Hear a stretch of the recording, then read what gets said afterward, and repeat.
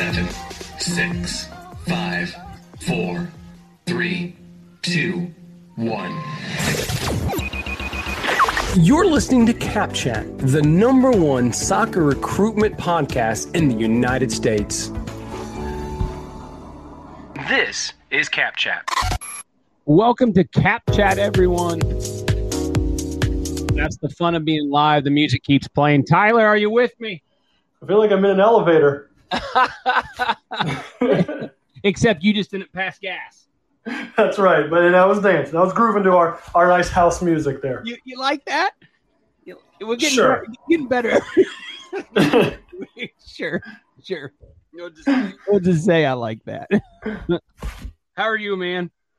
I'm good. How was your Florida trip? Tell the listeners. It was good. It was fantastic. I was there for 7 days. My flight got delayed.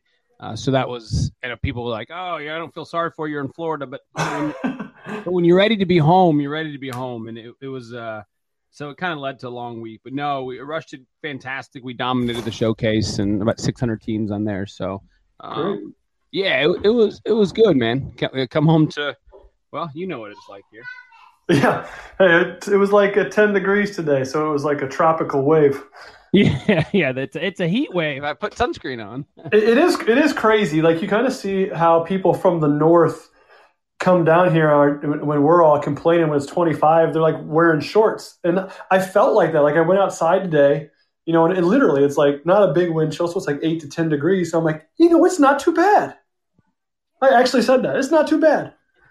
This week's topic is the money, and how much money. How do we make the most money for college soccer? So that's what we got going on now. So yeah, pretty excited about that, and that's what we're talking about is how do we make the most money for college? And Jay Murray from Solutions for Tuition. Let me try this again. Solutions for Tuition.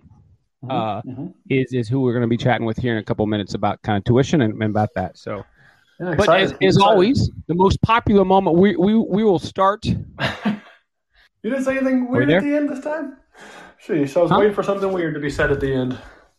I blanked out on the sound. I played, and so yeah, I it was playing. My sound was gone. Yeah. So that was great. Cool thing of being live. So yeah, you're sitting there waiting for me, and I'm waiting for you. I'm going to do this again. We're going to hit with Tyler's Trends. Pizza rolls. There we go. Tyler's Trends. Now it's officially introduced. You can play the drum roll all you want. Josh has to say something strange at the end of it for the segment to actually commence. And so this is so Josh and I kind of started to go down this road last week in the recruitment process that a lot of recruitment is starting to shift into the social media world. And so with that comes some direct messages via whatever platform you're using, Instagram, Twitter, Facebook, to contact a school or a coach. So this is what I'm going to call separation awareness, Josh. That's not a real communication term. It should be. I can write a book on it probably. Anyway, separation awareness. So what I mean by that is when you are in your direct messages and you're communicating with a coach, or you're communicating with a team's profile, for example, which is usually run by typically an assistant coach or a grad assistant. You have to get out of your Twitter text language. Okay, and what I mean by that is if you're going to say "your," you can't put "you are," right? But it's so much easier. It is easier. It is easier. You can't put CYA at the end of your message to a coach, right? So what I'm seeing is, Josh, a little bit of a trend is because we're on Twitter and because we're already in that Twitter mindset, we're starting to abbreviate things and talk to coaches or team profiles like they're our BFF. So we want to stay away from that as much as possible. We want to keep our language professional and mature as a recruit and make sure that we're delivering and communicating our message to the best of our ability to make sure everything we're saying is clear and accurate about ourselves. So that's a trend that I've seen lately. I've talked to a couple coaches and they're seeing a little bit. It hasn't trickled over into email. I feel like when we're in the email and we're in our Gmails or our Hotmails or Yahoos or whatever, our brain is switched on to that more professional format. But for some reason, when we get into the direct messaging, we start to switch over and lose it a little bit. Interesting. And I wonder if it's because when you're in your email program, like I can't spell at all. And you're right. Maybe it's fixing it for us. Yeah, because as a kid, my dad would say, I'd be like, "Hey, Dad, how do you spell conversation?" It's like, "Well, look in the dictionary." I don't even know what the second letter of conversation is. What am I just going to flip through the C's for an hour until it comes up? Yeah. So what I was addressing was one of the first things you have to understand, Josh, is the differences between the colleges and the divisions that you're searching. So you'd be hard pressed to understand that a lot of kids I talk to don't know the differences between a lot of the divisions and the rules. And then that's important, I think, when you're looking at scholarships, obviously. But what's also important is to realize that many colleges, scholarship-wise, can compete with any colleges in any division, right? There's a lot of different ways that you can be packaged as a student and definitely as a student athlete to be able to figure out the best route for you when it comes to that. So at the top levels, a lot of teams are going to be organized with a certain amount of scholarships. But then there would be availabilities for possible walk-ons and academic scholarships. Some institutions have what's called a discount rate. And so that would be another option. And basically what that means is they kind of have an unlimited fund of scholarships, but they can only give so much money to balance out at a certain average when it comes to the entire roster. So it's not just where they run out of scholarships, but they do have to balance out. If their average is $5 and they give someone $6, they have to give another player $4 to come back to their average of $5, right? Yeah. Are you seeing that more in like, is that an NAIA or are we seeing that at the NCAA level as well? Yeah, so I would say the most predominant way that you're going to see discount rates, it did begin at the NAIA. But I'll tell you what, Josh, I already know some pretty big, powerful conferences in the D2 world that have shifted their models to a discount rate model now.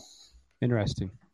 Mm-hmm. So I think one of the reasons that, and I'll just say this, okay, so the Division II level, there's a lot of schools.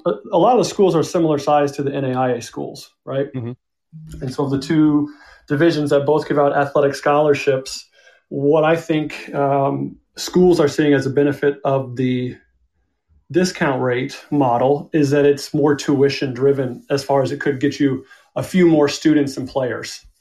And because institutions are tuition driven and a lot of institutions right now across America need players, this could help motivate coaches to go get more players and therefore more seats in the school and help the school thrive a little bit. So that's a reason that I would guess. I'm living it. I'm not like researching it. Right. But to me, that would be a reason why that trend has started to creep in now to the Division II level. Okay. And I think you guys are setting the trend a lot for NAIA. I don't think you guys get enough credit for doing a lot of good things, for that. So I think that's and not every school in the NAIA has that model. I would say for my conference, for instance, it's probably about half and half. Half the teams have your basic scholarship models. You have so many scholarships and then they run out. And the other half is working on a discount rate. So it depends on what conference you're in and the competitiveness of that conference sometimes too. Interesting. Okay. And then, but you can also have, each school inside, we're just taking AI, but each school is going to have more money to spend in theory. Cause you guys don't have what you don't have, we think of like a salary cap, but so NAI doesn't say you can only spend 100,000 scholarships, but so Culver may have more money than a Missouri Baptist or another NAIA school. Is that true? It depends. Well, the way you would look at it is in the NAIA, they do have rules of how much scholarship money can be played on the field. It would be very similar to a D1, D2. That's like 12 full ride equivalencies. So it is the same when it comes to actually playing kids on the field. So yeah, there would be, in that sense of putting people on the field, a salary cap, so to speak. Interesting. Okay. And then did you get a chance to talk about, because I know I blipped offline and we talked about how the scholarships for each division, how many are offered? Yeah, that's different at every level, and that's different at every level. So, and gender different with different genders too, right? So that's a great question to wherever you're exploring, right? If you're exploring D2, D1, NAI, D3, junior college, that would be a good question to ask. At your institution, how many scholars, and once again, that's different. It's not every school maxes out, right? Some school might say, well, our school only gives 7 full scholarships, and we have, as a coaching staff, have to figure out how to manage that with our roster that we're supposed to have of 24 players. Right. But the school down the street might get 12 full rides. Right. So if we kind of look at those numbers, I'll throw some maybe boring numbers out there, but Division I. So let's just look at the men right now. I'll write off some stats for you. If you guys are out there taking notes, grab a pen and paper because we're going to go to class.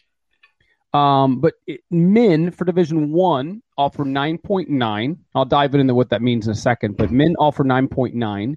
Division II, men offer 9 full scholarships. NAIA is, like Tyler said, is 12, and then JUCO is up to 24 now. Women for Division I is 14. Division II is 9.9, NAIA 12, and then NJCA, which is JUCO, is 24. Division III does not offer athletic scholarships. Now, what that means is we'll take an even round number because that's what I'm good at in math. So men for Division II, you get 9 scholarships that they can hand out. If there's 18 players on a team that you want to give money to, and let's say the school is $10,000, which is cheap, but I can give 18 students $5,000 or 9 players the full $10,000. Mm-hmm. And what Tyler had mentioned earlier is just because we're able to give 9 full scholarships. So do the math there. You're 9 times 10, $90,000 doesn't mean my school has $90,000 to give. It just means they can. So in each program, it's funded.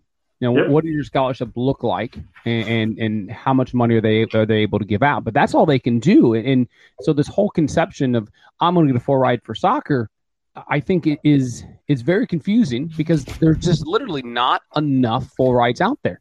So there's 9.9 for women and there's 9 for men.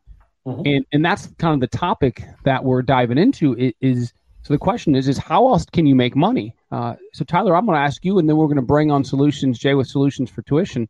But Tyler, for you at Culver Stockton, what are other ways that players can make money and get money to go to Culver? Yeah, and I'll speak globally first and foremost, and I would say the number one way that you could help yourself with scholarship money is through your academics. I can't stress that enough.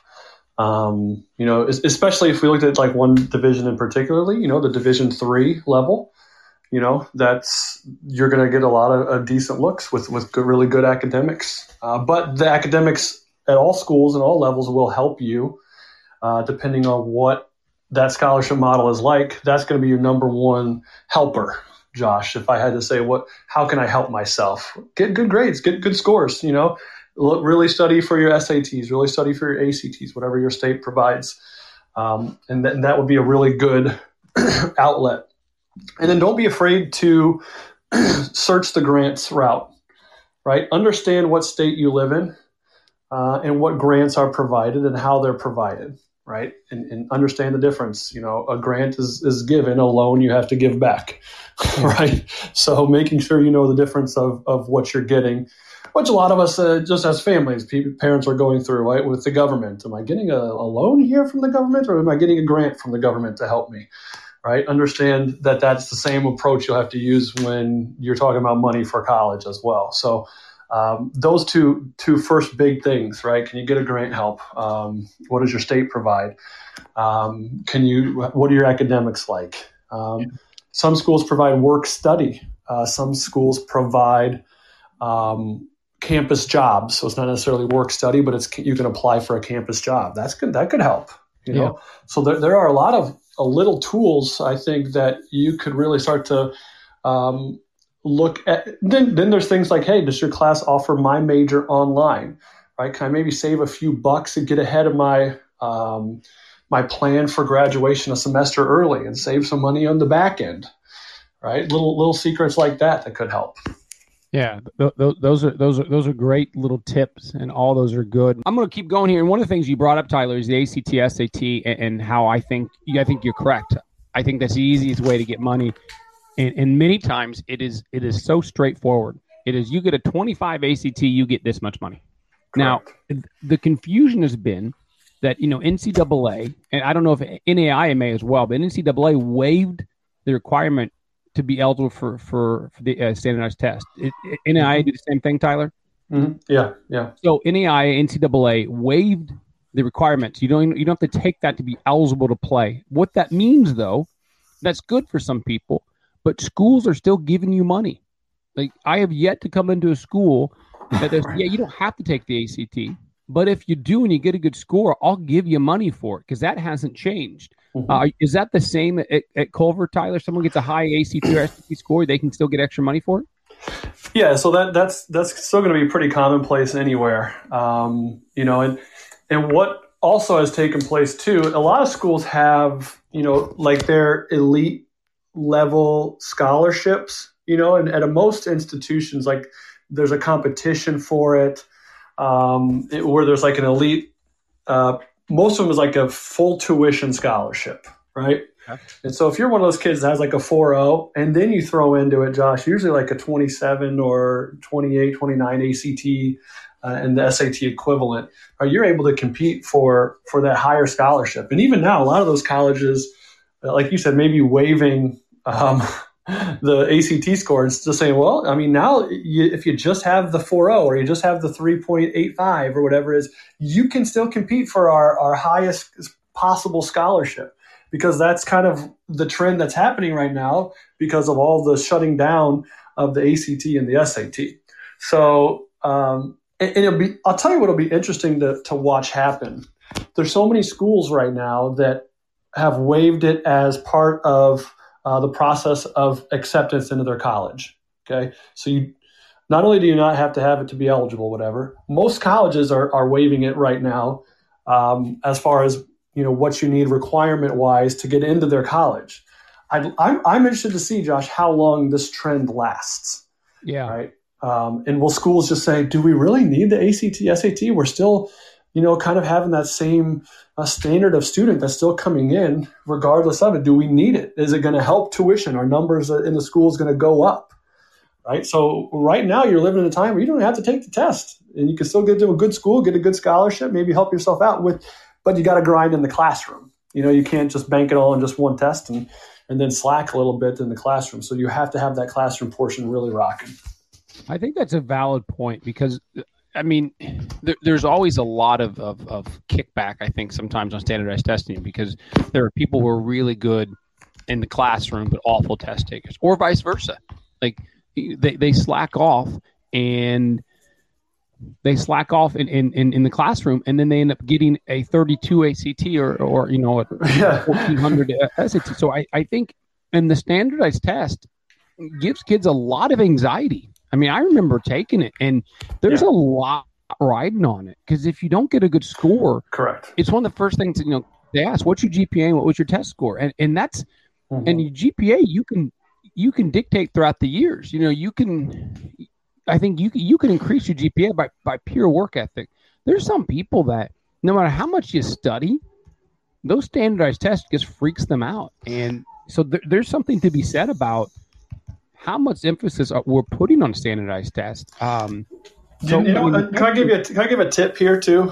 Yeah, of course, man. I mean, I'd like to have to wait till next weekend for Tyler Tripp, but this could be Tyler's tips. Yeah, this is just a tip. So I'll tell you one thing that I've and just so our listeners understand, I've been a college coach for 11 years now. Okay. And that's a long time. And something that I've seen that I don't think is addressed enough is the approach and focus to the freshman year of high school. Mm-hmm. Okay? Because let me tell you this.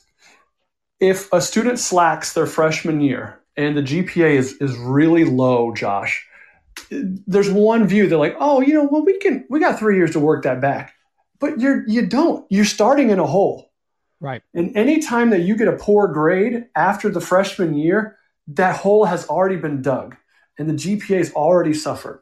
So I really hope like club coaches out there and are really stressing to like those 7th and 8th graders, like when that GPA starts to count for you, when you hit your freshman year of high school, you want to dominate that and get that 4.0 going as high as you can go, as early as you can go, because it's way easier when you started high to keep it high rather than dig yourself a hole and try to dig out of it. And that, as we just talked about, one of their big tips was, hey, how can academics help me? Yeah. Well, that's where it all begins. I think that part's really important to understand for future college soccer players out there. Don't let the freshman year be the year that really hurts you down the line that could lose you some money ultimately if we think about it that way. Yeah, and I think you look at simple math too. You think, okay, how many semesters are in a high school career? And most of the time it's 8. Right, that's it. So you're not dividing it by all the number of years. You're dividing it by 8. So if your first semester, like you said, is in the toilet, and you're starting it now, it's harder to climb out of it. So it's just laws of average. One semester when you divide them by 8, you're not dividing them by all the number of days you go to class by. Well, that would be great, but you divide them by 8. So first 2 semesters you're so spot on, man, and it is tough to. And you see, I don't think they grasp. Again, and I go back to the scholarship and the number of scholarships. I don't think we really grasp how much money can be made academic-wise. And right. I think the majority of athletes are going to get most of their money from academics or some sort, being in a club or anything like that. But I think the majority of money is going to come academically, and that's so important. Well, it could also help the balance for that coach, right? And so if I'm getting a ton of academic money and I can still put together a good package for you and use just a little bit less of my soccer money because you're receiving so much academic money, that allows us to go get another good player. Next thing you know, you're part of a better team because of that approach. So that's one way you can look at it. When you're recruiting though on the side, I mean, what's one of the first things you're asking? I mean, when you're looking at GPA, right? Yeah. A lot of showcases, and you guys know this because you put them on, like they're in the book. You see the kid's name and you look at the GPA. I think that's something I was taught the first time I ever went recruiting with someone. Yeah, because I think much a GPA is something that you can control. You can control that. The standardized test gets tough. If you go to class and you put the work into it, you're going to get decent grades. I mean, I don't mean to simplify it, but it's right. I mean, it is that simple. So that's going to lead. We're going to bring in. You know how I love to introduce people with cool theme music, but Jay Murray is from Solutions for Tuition here. I want money.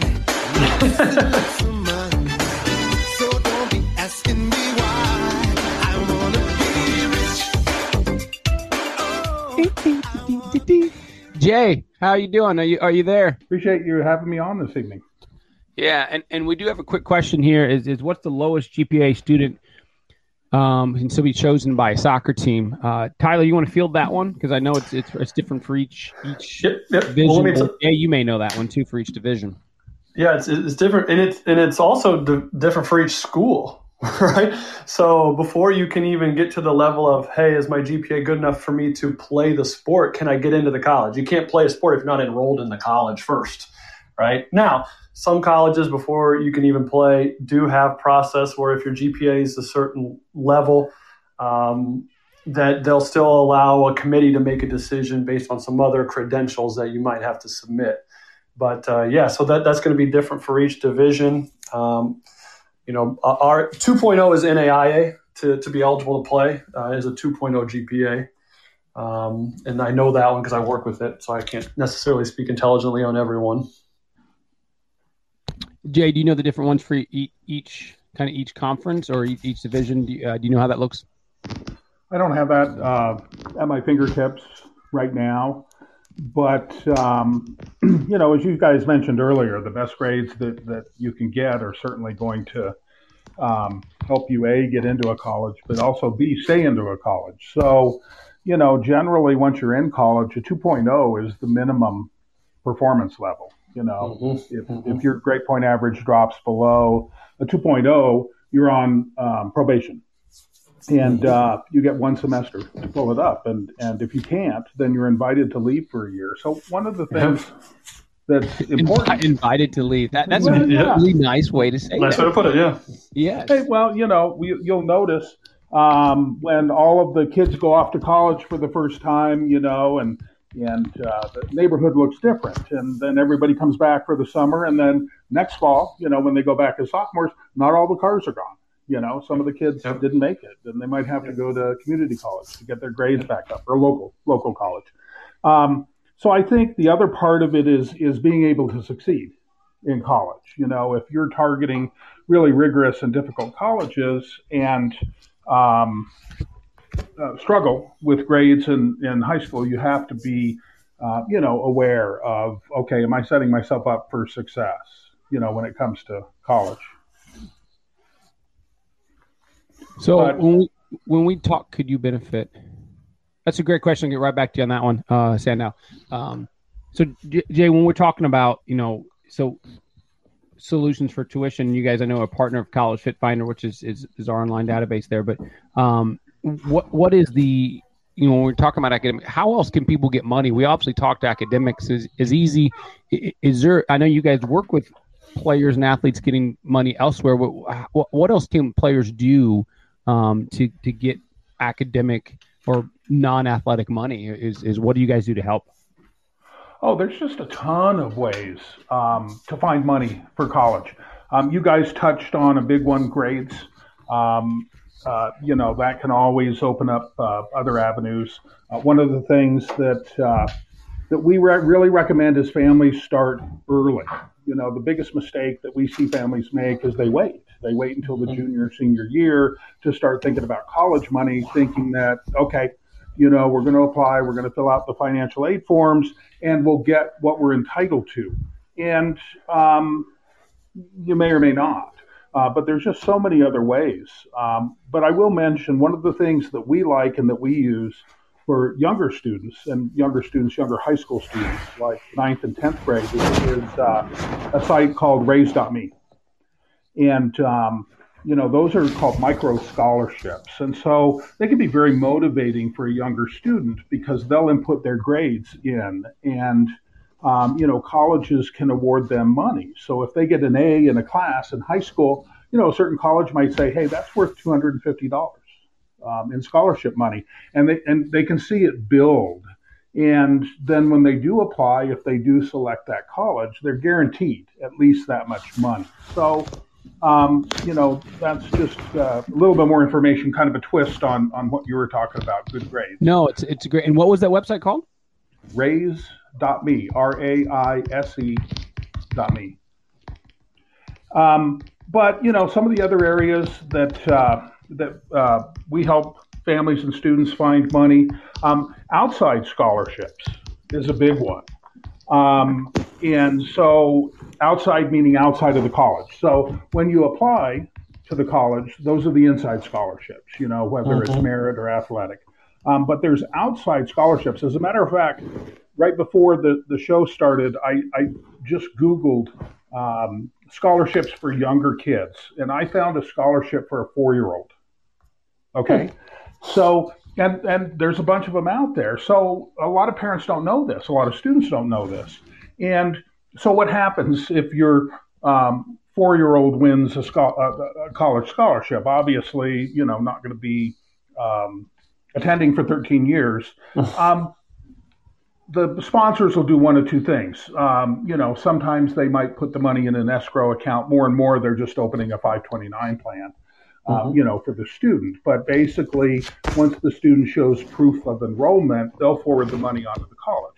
And so, you know, it's a much more enjoyable process for students to start applying for outside scholarships, say as a high school freshman, you know, because now you've got a full 3 years, you know, before you hit the application phase. And you've got 3 summers that you can work on this, and it's just a more relaxed, more fun pace. A lot of families just say, okay, I've got to start applying for scholarships when I'm a senior, and I'm done when I pick a school. To take it one step further, we have students that are applying for outside scholarships once they're in college, because they need more money to be able to afford to stay there. So outside scholarships is another way that students and parents can find money for college. And that's great. And that's a great thing. I love the comment just to start early. I think, Jay, that's a fantastic, because you're right. So many people wait until their senior year. And I think, you're right. Some scholarships are $250, $500, but those add up. You get 10 of those $500 scholarships. That's a lot of money. It is. And it also makes your college application more robust. When a college sees that, wow, you've already won these scholarships. So, outside scholarships can be fantastic. It takes a game plan. It takes perseverance. It's not like you're going to apply for 3 scholarships and you're done. If you apply for 10 and you win one, you're lucky. So it really becomes a numbers game in addition to quality applications. But those students that have to win the money are the ones that typically will succeed. But over time, that can really produce efforts. Another example of why families should start earlier is the whole need-based process that colleges use. And for those of you that were on our webinar, a couple months ago, we really went into detail on how the college financial aid system works. But that's something that parents really need to investigate, if you can, in the ninth grade year, because they're using your 10th grade tax return to figure out whether you qualify for college money. But need-based aid can be huge for some families at some schools.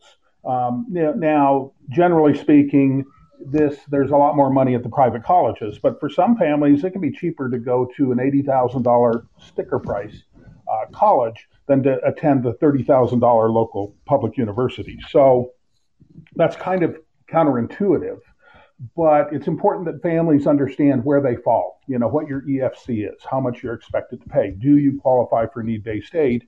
And then, that's something that can be very powerful. As you mentioned, I'm not sure if it was Josh or Tyler, but as you mentioned, that can really help out the coach. If all of a sudden there's this huge need-based award, then, that can certainly help get you into the school, help you afford it, and even help get you on the team. Yeah. And so what does, and I guess because we're kind of running out of time here, what does, what do you do with Solutions for Tuition? And one thing I do want to bring up though is you guys are working with College Fit Finder for scholarships, correct? We do all sorts of things in our partnership with College Fit Finder. So we have a series of webinars, and I will mention that for those on the call that might be high school seniors, we've got College Fit Finder sponsoring a webinar on March 3rd, right after this show, where we're going to be talking with the founder of a company called Tuition Fit, and we'll talk about how to read an award letter and how to appeal. So it's a little bit different, once you're there, once you're at the gate as a high school senior. So we'll cover that on March 3rd. What we do is we help families reduce the cost of college by every legal and ethical means. And it's really different for different families. Obviously, everybody's financial situation is different. Students are different. Selected colleges are different. And this is what makes it so complex is, parents just kind of get inundated with all this information, and you don't know what to pay attention to or what not to pay attention to. And so how are they, so they can reach out to you and you guys will set up a consultation through Solutions for Tuition, correct? That's correct. We offer a free, true, no cost, no obligation consultation. You can actually go to our website, solutionsfortuition.com, and then /truth in college. That's our questionnaire, and it's also our net price calculator. And that's so, when a family says, hey, we'd like to take advantage of the free college planning analysis. We'll have them fill that out, and then we'll spend 45 minutes on the phone together just saying, hey, here's the strategies that are going to work for your family. Ignore the rest of this stuff. That's just noise. It doesn't apply to you, but here's the things that you can focus on. And, it's really productive, and that's a great value that we're really excited. Sometimes we get to change lives through that one phone call. It also helps us identify who we might work with going forward, on a paid basis. If we can help you save $20,000 more per student than you could get on your own, then we can talk further. But that first step, just that free college planning analysis, is so powerful. It's so huge, and it usually creates some peace of mind for families to say, okay, at least I know what I should be working on now. Yeah, very good. I want to answer the question, Ms. Sandow from Idaho. Can you benefit from having a GPA higher than 4.0? So I think the answer, and Tyler, I'll let you answer as well, but absolutely yes. It does one or two things. You're going to max out how much money you will get academically, but what it does is it gets you in line for more scholarships. And it also, as a coach, as we're recruiting, if I'm looking at a player that has a 4.2 versus even a 3.9, typically, not always, players who have a higher GPA are a little more motivated, are more organized, and aren't able to handle the rigors of college soccer. Because in order to have above a 4.0, you got to put work into it.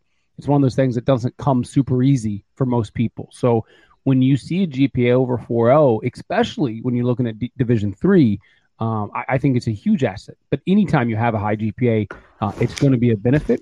It doesn't automatically mean you're going to get $10,000 more dollars, but it is certainly a huge asset. Tyler, what do you got on that?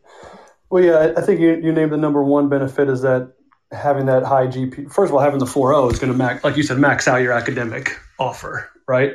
That's the top of the food chain as far as the scholarship offer on the academic side, which would also be called the merit side of things. Now, what would it benefit me to have like a 4.2, a 4.3?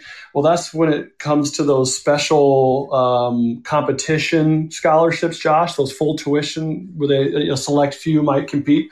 Your resume with a higher GPA than 4.0 could separate you from someone else as having a better chance of winning, a full tuition or a special scholarship that a school might be giving out to their, extra talented academic students.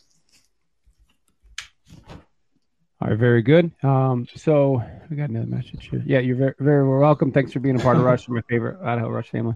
All right, so we have gone 45 minutes. It's long, so we try to touch briefly on topics. We will have more conversations with Jay, especially about financial aid. I know that is something that everyone always worries about. But we're going to kind of get out of here. Final word, Jay, Tyler, you each get about 30 seconds for a final word. Go ahead, Jay. Well, I would just encourage everybody to take action, start investigating, figure out, what net price college you can afford and how you can get some of these more expensive colleges down to that price. Yeah, awesome stuff, Jay. And I would echo that and say, don't be afraid to ask questions, right? Money is the real life part of the process. And you need to have the answers to your questions. So feel free to ask those coaches everything that you feel is comfortable. And I'm going to end on bad news. Just got a notification that the recruitment dead period for NCAA has been extended through May 31st. Hooray. Yeah. Jeez. The recruitment dead period is tough. Yeah, through May 31st. Tough news. Yeah, that's breaking news on Cap Chat Live. That is, someone just sent me that message, so I got kind of a little distracted on that. But I will, different time we're going to explain what that means. But here's my final thing is my final piece of advice is always look at the bottom line cost. Is what are you going to pay, the expected family contribution, but what are you going to pay out of cost, out of pocket to end up going to school there. So, anyway, this has been Cap Chat Live. We've been chatting with Jay for solutions for tuition. We battled through some fun times here getting through everything, but As always, the wonderful co-host of Tyler Tomlinson from Culver Soccer College. And we will be live next week. Thanks for listening to Cap Chat, the #1 soccer recruitment podcast in the United States. Be sure to check back every 2 weeks for new episodes of Cap Chat, exclusively on the Rush Podcast Network.